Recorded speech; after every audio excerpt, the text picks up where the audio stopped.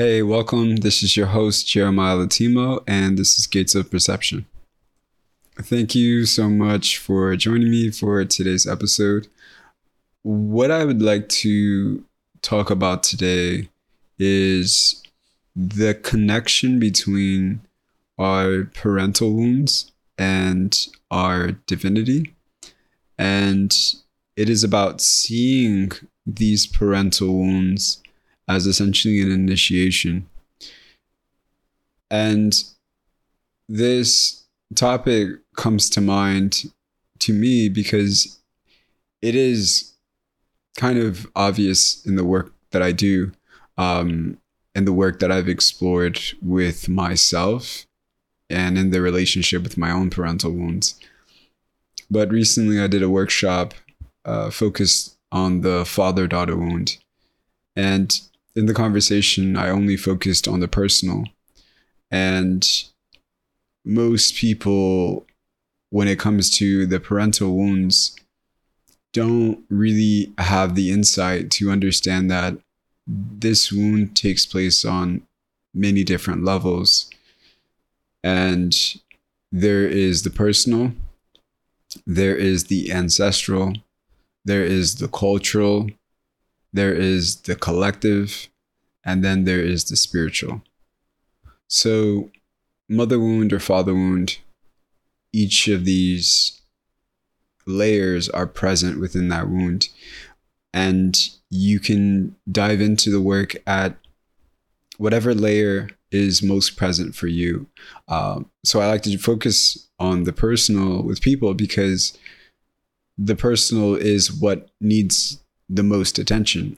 Even though each of the other layers are interconnected, when we start to expand out and try to get into these other layers, like the collective or the spiritual, oftentimes we view them through a distorted lens because the personal layer is not stable enough. So I make sure with the work that I'm doing with myself and others that the personal is stable enough so that what is viewed in the collective or the spiritual or the ancestral or the cultural is not distorted. So unless we work with the personal, what we see in these other layers or tiers of what I would call intimacy, because it's into me that I'm seeing. Unless we work with the personal, unless we establish and maintain a sense of, or create a new baseline of safety there, then everything that we're going to see in these other tiers or spheres is going to be distorted, right? So we have to work with what is most dominant, what is most obvious, and what is most present. And that is going to be the personal. That is going to be the tangible. That is going to be the physical. So I share that to say today I want to kind of talk a little bit more about this spiritual. And I've spoken about it on a couple of episodes, but I want to kind of highlight that this is an initiation into our own divinity. How is that so? And ways where we can actually start to step into what I'm talking about with understanding that it is an initiation into your divinity, like ways where we can start to be more present for that process. Some insights that you can take away that I feel like will actually really support you in reclaiming and recognizing your own divinity. Because I think that is the essence or the purpose of the initiation itself. So I'm just going to jump right into it. So when we think about the father and the mother wound, these parental wounds, these are wounds that take place, emotional injuries that transpire within the relationship with our caregivers or guardians. And this can be a biological or earthly parent, or this can be a stepdad or a stepmom, or a grandmother that kind of embodied that role, or a grandfather that kind of stepped in, or an aunt or uncle. So it's not really limited to earthly guardians. Whoever maintained and stepped into that role is where this injury is really going to be most obvious. And in that, we want to see the initiation that's taking place.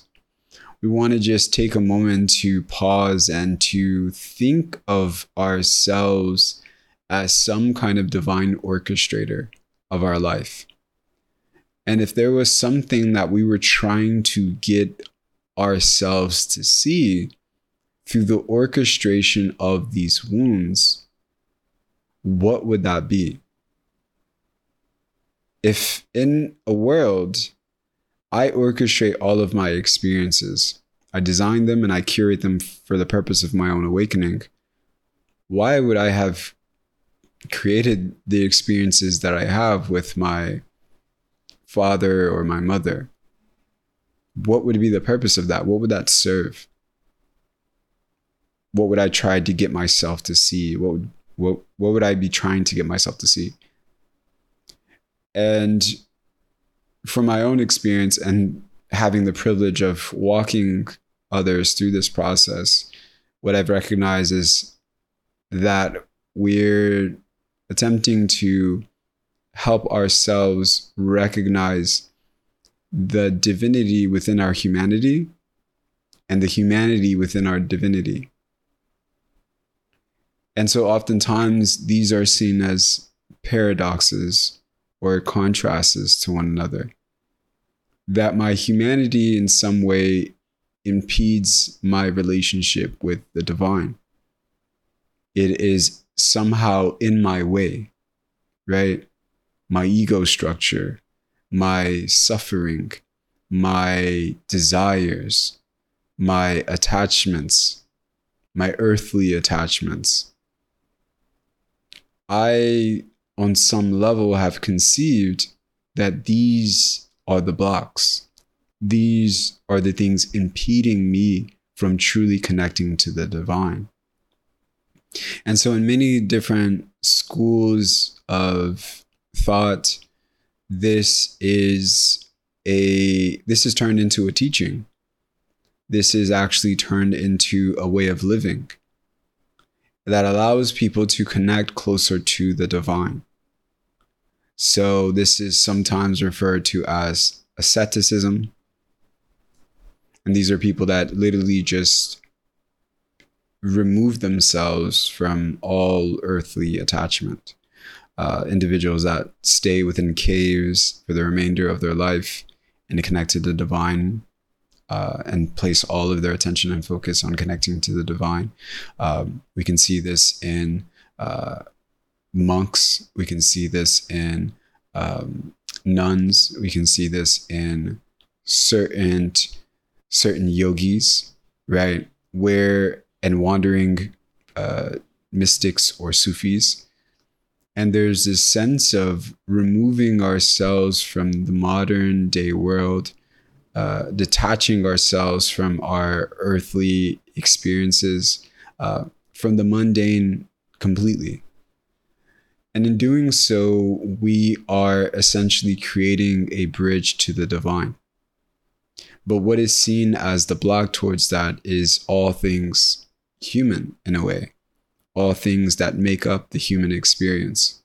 And that's why there's this heavy negative connotation around the word attachment, right? And so sometimes these teachings emphasize detachment, right? And so what I've come to learn in my own experience is that detachment does not mean to participate less, does not mean to love less, does not mean to distance myself. To detach means to be more fully involved than ever. Because it means that what I have detached from is my expectations. What I have detached from is the stories that I've created that keep me tied to a specific outcome. That is what I've detached from. And when I've detached from that, I'm more fully present. I'm deeply engaged with that which I'm involved in. If that is a relationship, if that is my work, if that is my service, if that is meditation, whatever the experience is, I'm more fully engaged in it than ever. Because what I have detached from is not the event, is not the person, is not the relationship, nor is it the aspect of my humanity. It is the story that I created out of that experience, out of a past experience, maybe out of a future event that I anticipate. That is what I'm detaching from, because that is the only thing that is actually impeding me from being more present with whatever it is that I'm engaged in. So I share that to say that when we go through this process, we actually explore these ideas, we can see very clearly that there is nothing within the human experience that is actually here to block us from connecting to the divine. When we explore it deep enough, it is actually forming the bridge to help us recognize our inherent divinity. And so, coming back to the parental wounds, part of the work that I've been involved in my own personal journey and what I walk people through is learning how to mother and father themselves. So when we don't receive the type of nurturing, the type of guidance, and the type of love and acceptance that our parents are essentially responsible for providing us in our early childhood and throughout our development, what happens is we do not receive proper fathering or proper mothering. And so the lack thereof not only creates this emotional injury, but it actually sets a blueprint for our relationship to ourselves and others. So the way I mother myself then is a direct reflection of the way that my mother mothered me. And the way that I guide, protect, and stand up for myself or father myself is a direct reflection of the presence or the lack thereof within my father and the love he gave me. So this is a part of the whole process. And sometimes we want to look at these wounds and say, if only this didn't happen, I would have been better off. Things should have been different. I wish this didn't happen. But I want us to challenge that idea, because why are you here? If you didn't have the experiences you had with your parents, then what would you be learning from? Where would your awakening emerge from? What would be the purpose of your incarnation? Do we not need these lessons in order to understand where our work lies? Even a child that is born with what we would consider perfect parents, right? That child still comes out with lessons. That child still comes out with, oh my God, my parents were too perfect. I'm so upset. I wish they had more dysfunctions.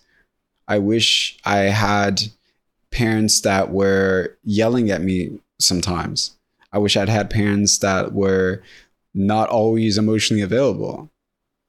Like even a child that is given so much freedom walks away from their childhood and is like, damn, I wish I had more structure.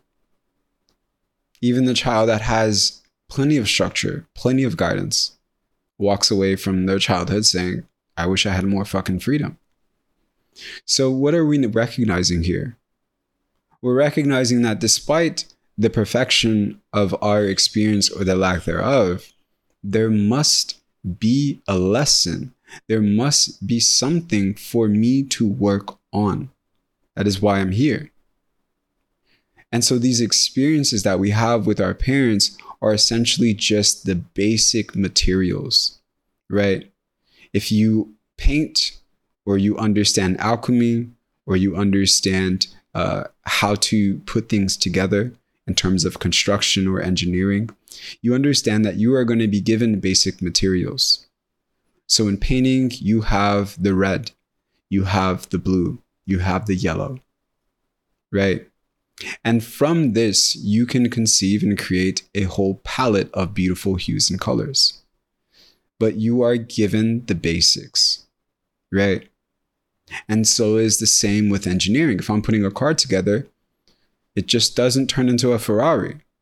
I'm given wheels, nails, bolts, the basics. And then I have to, through vision, through wisdom, through my intuition, through my relationship with my creativity and imagination, I conceive of a Ferrari or a beautiful car, but I use the basic materials that I'm given. So this is the same in our own human experiences, that we take what we're given and we're responsible for creating magic out of that. And so that is our parental wounds. Whether we like it or not, despite the pain and the grief that we have to overcome, we have to feel and surrender ourselves to, there's a beautiful, beautiful hidden gift within them. And this is the initiation that I'm discussing here. And so if you follow this work and you go deep enough, what you find is that as you learn to unconditionally love yourself now in the ways that your parents couldn't, right? Because this is the premise of the work, is that where my parents couldn't love me, couldn't accept me, couldn't guide me, or couldn't provide me safety, becomes where I know I need to love and accept and guide myself, right? That's how it works. It is only through the absence of unconditional love, the lack thereof within what my parents gave me, becomes the template for how I need to not only love myself, but the love that I can give others. Because I understand on an intimate level how that impacted me, how the lack of that wounded, hurt, and brought so much suffering to my life. So you see, it is through our own suffering that we can actually understand the suffering of others. And so now we're adults. And we have gone through many, many experiences, many painful experiences, right? What we are now capable of, if we actually start to dig into the work, right? And this means actually addressing these wounds, surrendering to our grief, expanding our capacity to feel the full range of our emotions. Through this, we actually start to notice that there is a parallel, that the love that we are giving ourselves is also the love that our parents didn't receive. And because they didn't receive that, they also couldn't give it to us. And if you explore that idea deep enough, not on an intellectual scale, but actually really feel the depths of that knowing, you'll find that the ones that hurt you, that abused you, that you felt wronged or betrayed or abandoned by, was your parents' inner children, their inner teen that was neglected by their mother or father. And so if you sit within that knowing long enough, you'll find this sphere of abandoned inner children. And these abandoned inner children not only include your own, but you'll find your mothers there, you'll find your fathers there, you'll find your father's fathers there, and so on and so on and so on. Each of them yearning for unconditional love, each of them yearning for acceptance, crying out for guidance, crying out to be seen and understood. So this is that point where you actually pass through from the personal into the ancestral, or what people would call the generational. But this is where you pass through that gate, is you actually see that your inner children are part of a larger group of inner children that have essentially been abandoned, disowned, or what I call orphaned. And for some reason, us as the children of our parents have essentially taken on these children. We've signed up to provide them the love, the care, the attention, the understanding that they were deprived of. And so pouring into ourselves, we have to understand that we are not a single entity. Osho says that man is not an entity, but a bridge. So if you keep seeing yourself as a single entity, you won't understand and recognize that how the love you are pouring into yourself is not just going to you, is not just filling you up. It is actually being channeled into the hearts of your mother, of your mother's mother, of your father's fathers. And this is clearing something within your ancestral lineage. This is purifying something within your ancestral lineage. And it is simply through loving yourself. Because whether you know it or not, you're entirely connected to these individuals. Whether they pass on, whether they're in your life, whether their ego structure likes you or not. You are all completely engaged and always communicating with each other, whether you know it or not. Communication is always present. I'm always communicating with my mom, whether I know it or not. Because we not only belong to the same ancestral pool, but we also share a mind. So my psyche, right? My mom makes up a part of my psyche, and so does my father. And this, we know this by how our limiting beliefs around love, around life, around finances are also the same limiting beliefs that our parents carried. And we can also see this within our strengths. If there's something about you that is really, really powerful or tremendous or brilliant, right? You can also see that gift within one of your parents or maybe one of your ancestors. How? It's because there's a genetic transmission that takes place. And this genetic transmission not only passes on the trauma, right? But it also passes on the gifts. It also passes on the strengths. It also passes on the lessons learned, right?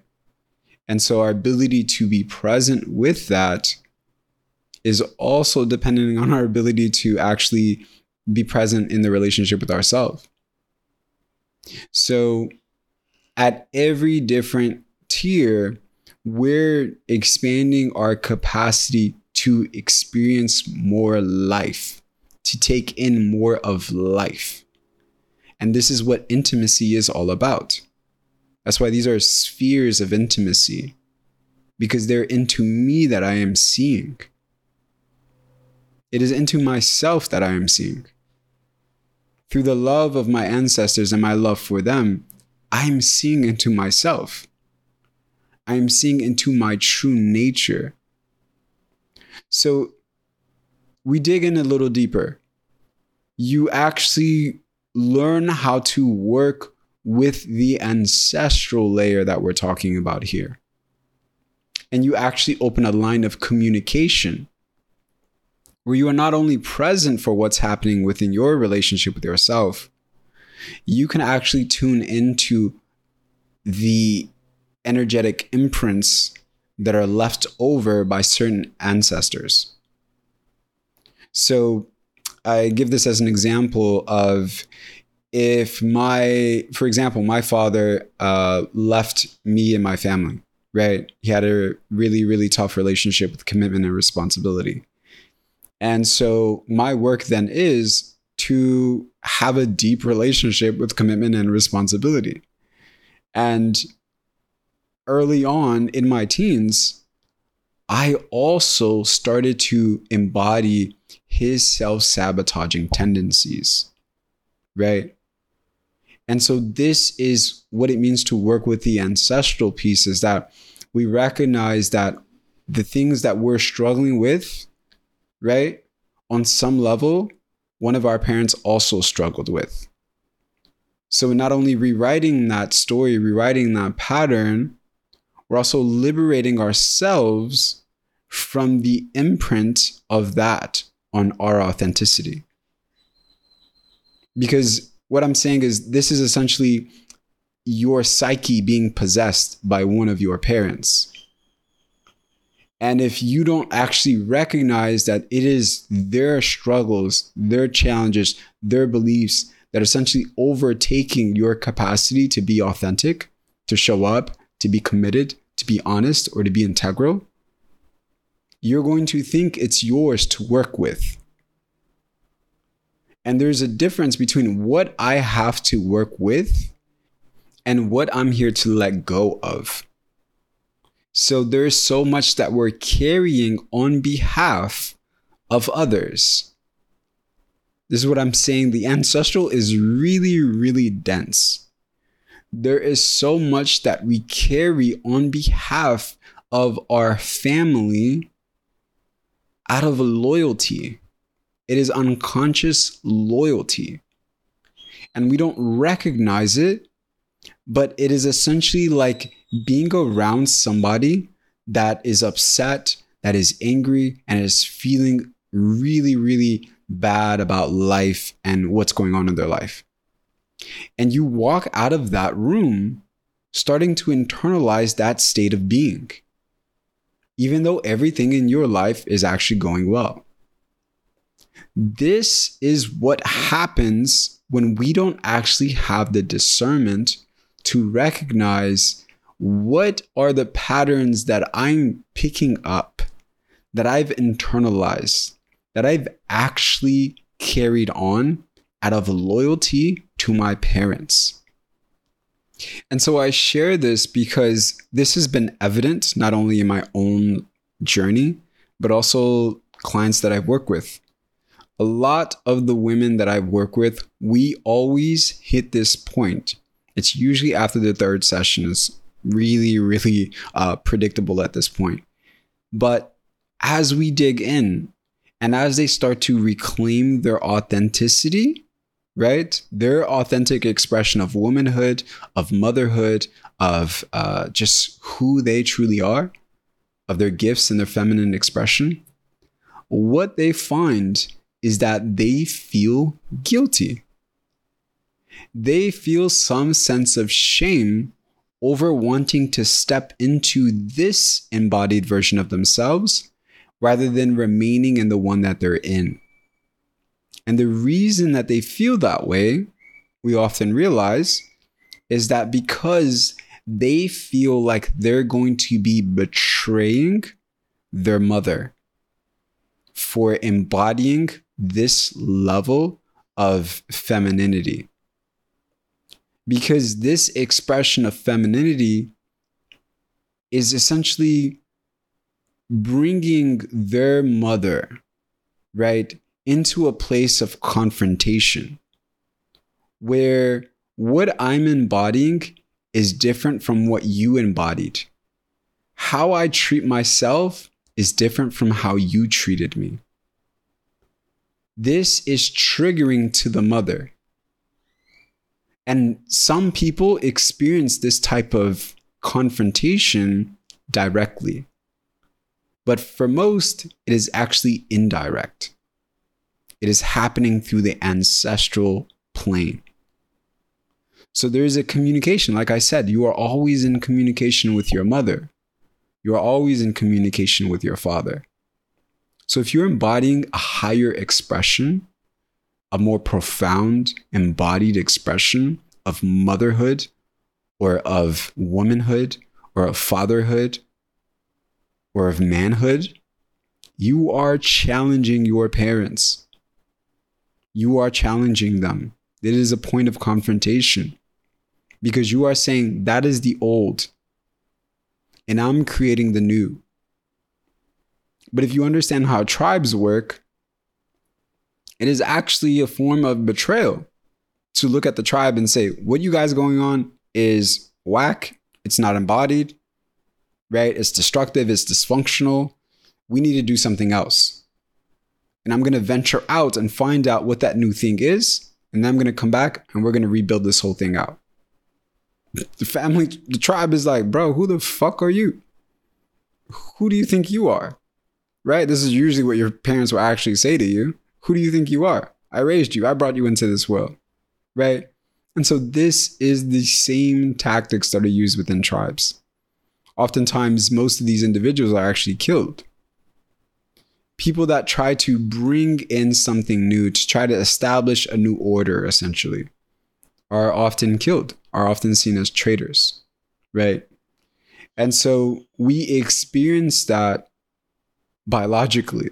We experience that in our own bodies when we're approaching new layers of ourselves and knowing that these new layers of ourselves are actually going to trigger our parents because we're embodying something that they were incapable of embodying within themselves. And so we often then run away.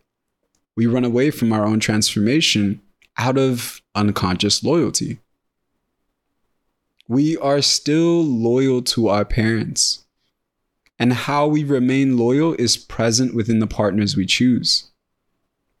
I'm going to choose women that look just like my mother, that feel just like my mother. Why? Because if I choose a woman that embodies a level of love, compassion, acceptance that my mother couldn't give me, I'm saying that this love is better than what she gave me. And so this is how women also continuously attract men that feel like their fathers. They're loyal to their fathers. This is why some women that have these perfect quote unquote fathers, they always compare the men that they date to their fathers. They don't allow the men that they're dating to actually be the man that they want to be, that they need to become. The woman tries to fit the man into the mold of who her father was. Right? And so this is an expression of unconscious loyalty. To be loved by somebody that embodies something very new, very different, maybe even more healthier than what I was given is a point of confrontation with my parents. So we are really unpacking the effect of this on our personal. But when we're dealing with this piece where we're understanding that, wait, I'm actually ready to embrace this type of transformation, we need to understand that this is what's going to happen when you start to feel that resistance. This is at the base of your resistance. So Fast forward, you move through that resistance, you actually step into this embodiment. And I want to share one thing that's going to be important for you to actually step into this, because what you're doing is letting go, right? You have to let go of the old models, the old model of love, of communication, of parenting, of fatherhood, and of motherhood, of manhood, and of womanhood. You have to let those old models go. So the model that you were designed to not only create, but to bring into the world and into your family unit can actually be more clear to you. And you can actually participate in that. In order for you to actually step into that, you have to let go. But we can only let go once we feel fully supported. When you let go, it is because you feel fully supported. So how do we create that support in our lives? One, make sure that you have established a baseline of safety within the relationship with yourself, right? Great. The next is going to be making sure that you have some kind of guide. Most people think that you can do all of this shit on your own. I do not advise to do all of this on your own. This is an extensive process. Make sure you have a guide. That guide can be a therapist. That guide can be a coach. That guide can be a mentor. That guide can be a psychotherapist. Whatever that guide is, it is somebody that has gone through the phase that you are in and has made it on the other side. The guide isn't perfect. We're not looking for perfection. We're looking for someone that has gone beyond the point that we're at now. That is simply the only requirement for a guide, is that they can actually look towards your experience, knows the ins and outs of it, because they've actually been through it, right? So if I need a business coach, I don't need somebody that's scaled to $1 million. I just need somebody that's scaled beyond the point that I'm at. That's it. I don't need somebody that's scaled to $1 billion or $1 trillion. I don't need a Warren Buffett. I just need somebody that's gone beyond the point that I'm at, right? So just so you understand the kind of the requirements for a guide. And then from there, the next thing that's going to be really important is making sure you have a supportive community. Have a community that fosters your authentic expression and embodiment. This community can be digital. This community can be in person. This community can be a kind of like a membership thing that you signed up for, whether it's a men's group, whether if it's a program that you signed up for where you meet twice a month, or this is a sisterhood in your life, a group of women that you feel really connected with, or this is a brotherhood in your life, a group of men that you feel that are like-minded and are on a similar healing journey to you. When you have these things established, you have more capacity to let go. The absence of either of these limits and constricts your capacity to let go. To let go of the old models, to let go of the old stories, to let go of your attachments. Not having these limits that capacity. Having each of these accelerates your capacity. So moving on. Once you've pierced through that, again, this is a continual process. This never stops. Once you've pierced through that, you have expanded your capacity to engage with life. When you are engaging with life, you can bring more of others into your understanding of yourself. So what I mean by that is I can take in more of other people's experience. This is deep wisdom. This is deep embodiment. This is a very deep sign of growth. And I just want to share the contrast of it so you recognize it. When my capacity is small and I'm deeply wounded, right? I am essentially internally claustrophobic. So this means any other perspectives outside of my own make me feel like I'm suffocating. And therefore, I am reactive. I am avoidant. I am upset. I'm dysregulated. Because the perspectives of others or the experience of others makes me feel suffocated, right? This is internal, just being internally claustrophobic, right? So this is present within, let's say, a person that is very, let's say, they have really strong political views, right? And these political views are either left wing, right wing, or, they're a liberal or whatever it is. This individual often, when approached with different perspectives, right, reacts harshly because they cannot encompass perspectives that do not reinforce their own belief system. So this is what it means to be internally claustrophobic. Anything outside of my worldview shatters my worldview. So I can't actually embrace that. I can't take it in. I can't respect it either. And I can't listen to it. Right? This is why we know wisdom by our capacity to hold contradicting truths all at once. This is wisdom. And that wisdom is reflective of our capacity to take in more of life. So when this capacity is there, somebody that is either, let's say I'm a liberal, right?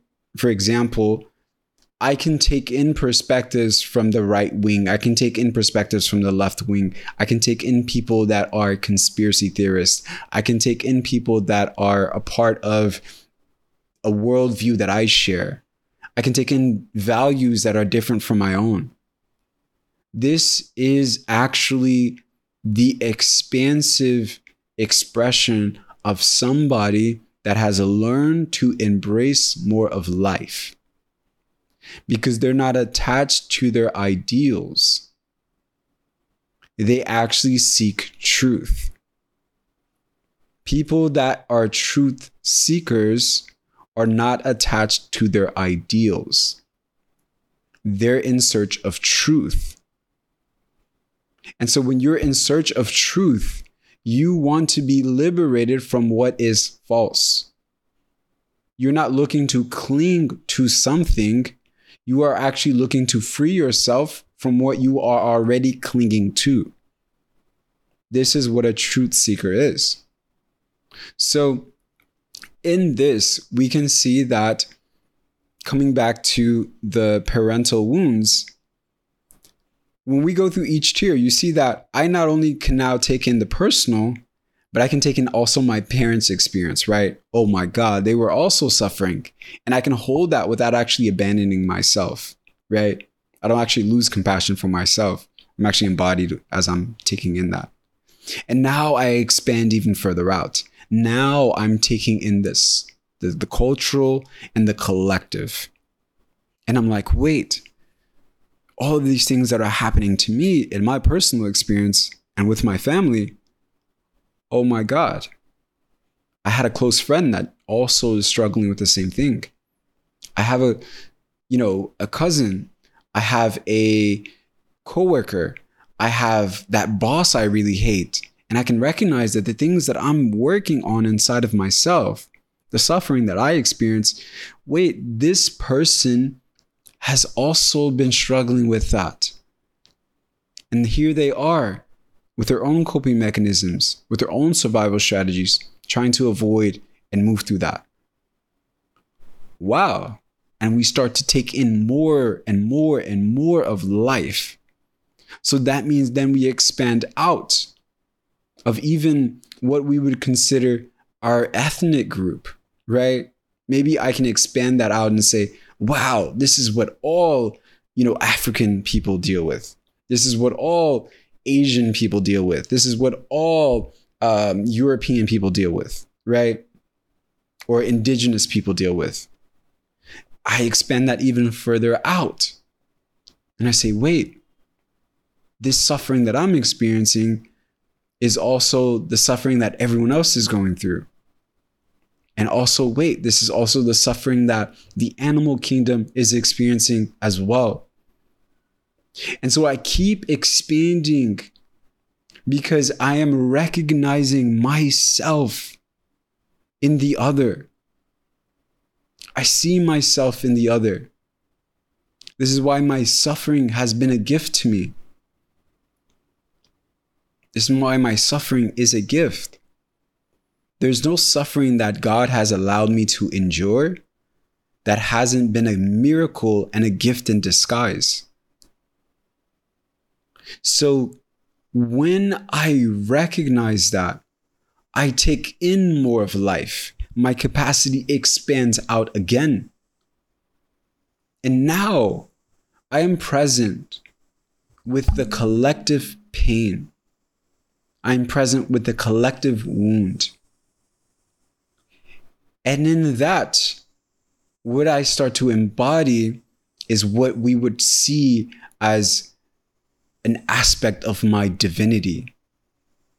My capacity to hold all of these contradicting truths, seemingly contradicting truths, is a reflection of my actual divinity.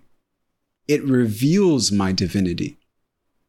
From the moments to where I have mothered myself, I have fathered myself, I have poured unconditional love into myself, was a reflection of my divinity. Because who was there but me? I was the one pouring that love into myself. I was the source of my own love. And it was the source of my own love. It was my own love that saved me. It was my own love that freed me. It was my love for others. It was my love for humanity. It was my love for God. It was my love for my parents that freed me from the stories that kept me trapped, from the pain that kept me stuck. It is my love. My love has freed me. And so when we explore that, what does it mean to say my love has freed me? When we actually feel that within the depths of our experience, we have actually discovered and have engaged and been in contact with the divine. Because within that love, we cannot not see and feel the presence of what we would call God. God is what we would call essence. Essence means that which things are made up of, that which something is made of. I am made of love. Love is my essence. And when I have tuned into the essence of that knowing, and I experience that knowing, I am in the presence of God. Because love is the true name of God. And so this completely allows me to recognize the initiation that I have been through, that I am directly in. And so initiations actually begin when you recognize and you're conscious of the fact that you're in one. That is when it actually begins. So now we have recognized this. We've recognized, wait, This is what I was called to be brought back to. This knowing right here and its inseparable nature from my own divinity. When I'm present with that, I understand my calling. I understand why I'm here and how this is actually preparing me for higher levels of divinity once I essentially leave this world. You see, there's different levels of divinity.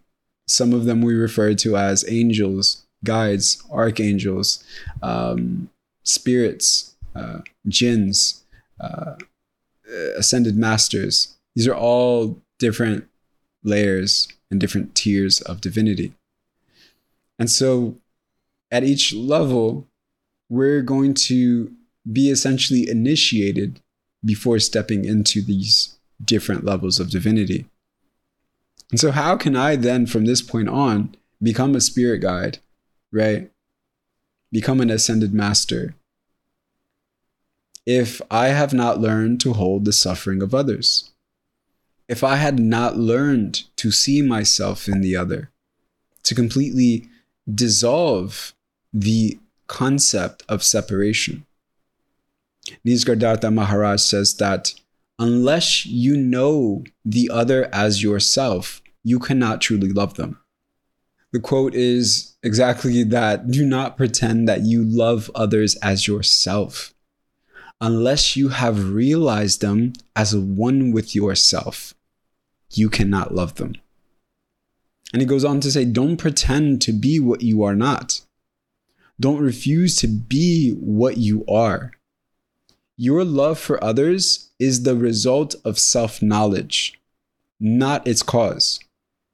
So whether self-realization, no virtue is genuine when you know beyond all doubting that the same life flows through all that is, and you are that life. You will love all naturally and spontaneously. When you realize the depth and fullness of your love for yourself, you know that every living being and the entire universe are all included in your affection. But when you look at anything as separate from you, you cannot love it, for you are afraid of it. Alienation causes fear, and fear deepens alienation. It is a vicious cycle. Only self-realization can break it. So this beautifully, beautifully captures just what I'm attempting to describe here within this process and this initiation that I'm discussing that is actually born from our parental wounds. And in that love that we have for ourselves, that we expand into our love for others, there is a recognition of our divinity, and that is an inevitable process to it. If we go through the process fully and we surrender, and not only surrender, but we actively participate in it as well, we will inevitably find and reconnect and restore our relationship with the divine. Because a lot of this is also a wound with the divine, right?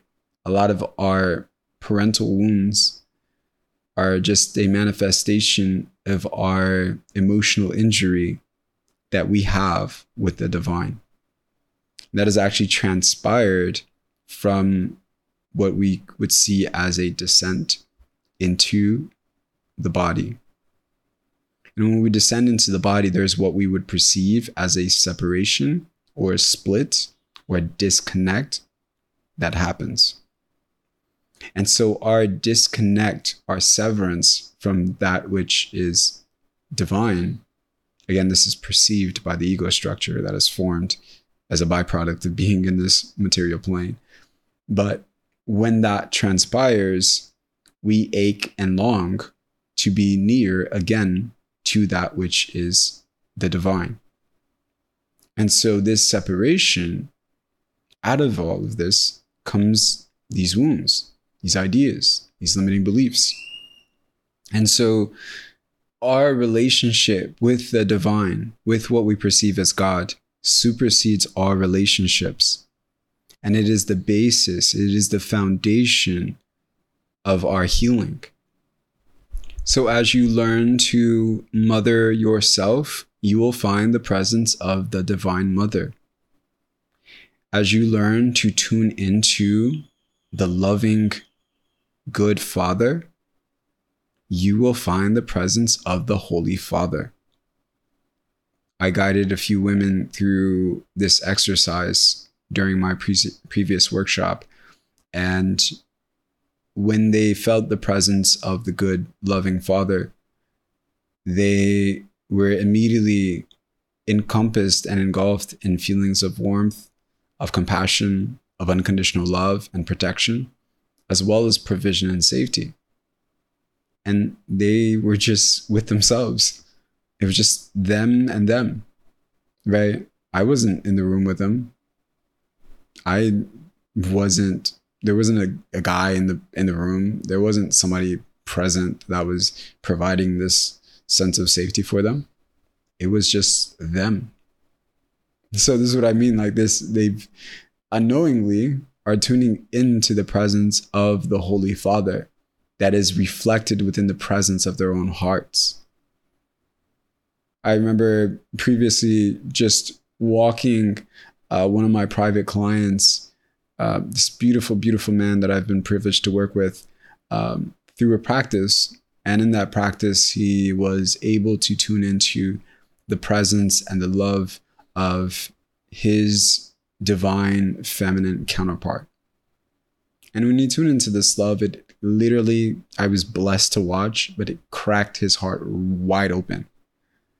And it was so amazing and so beautiful. And he asked me afterwards, as I was guiding him through it, he said, what did you mean by this love, or she is a part of me? And I asked him, who is in that room with you? Was there a woman there? Was I in that room with you? And he was like, no. I was like, this all came from inside you. You felt this from inside your own heart. Even my voice, you are hearing from inside you. And so from that recognition of it is his own love that cracked his heart wide open. And it was manifested through the channel of what he felt was the divine feminine. But it was his own love. It was his own love. And so I think it's really, really beautiful when we recognize ourselves as the source of love. That we are essentially the love that we've been seeking, craving, yearning for in the other. And the other now holds a different responsibility.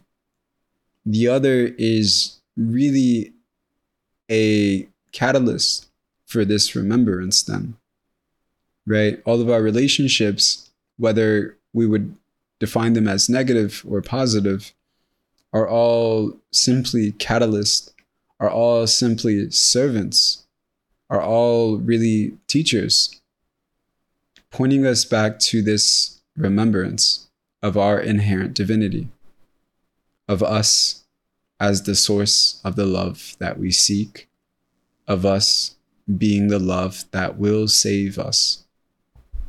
So this is where I'm going to end the episode. Thank you for tuning in. Thank you so much for being here. I hope you found any value from this conversation. It is something that is just really, really prevalent in my work, and it is something that I'm blessed to have recognized throughout my journey and deeply privileged to support others. I never tell any of my clients that this is what we're doing. I just, in the background, just try to watch this whole process unfold without spilling the beans. So if any of my private clients are listening, I didn't mean to spill the beans, but this is a beautiful process, not only to be a witness to, but it's also wonderful to participate within my own life, and to watch humanity as a collective undergo. So thank you. If there's anything here that you resonated with, feel free to share with me. DM me, send me a DM, share with me your takeaways. And with that, I'm going to wish you a beautiful, beautiful rest of your day. And I will see you on the next one.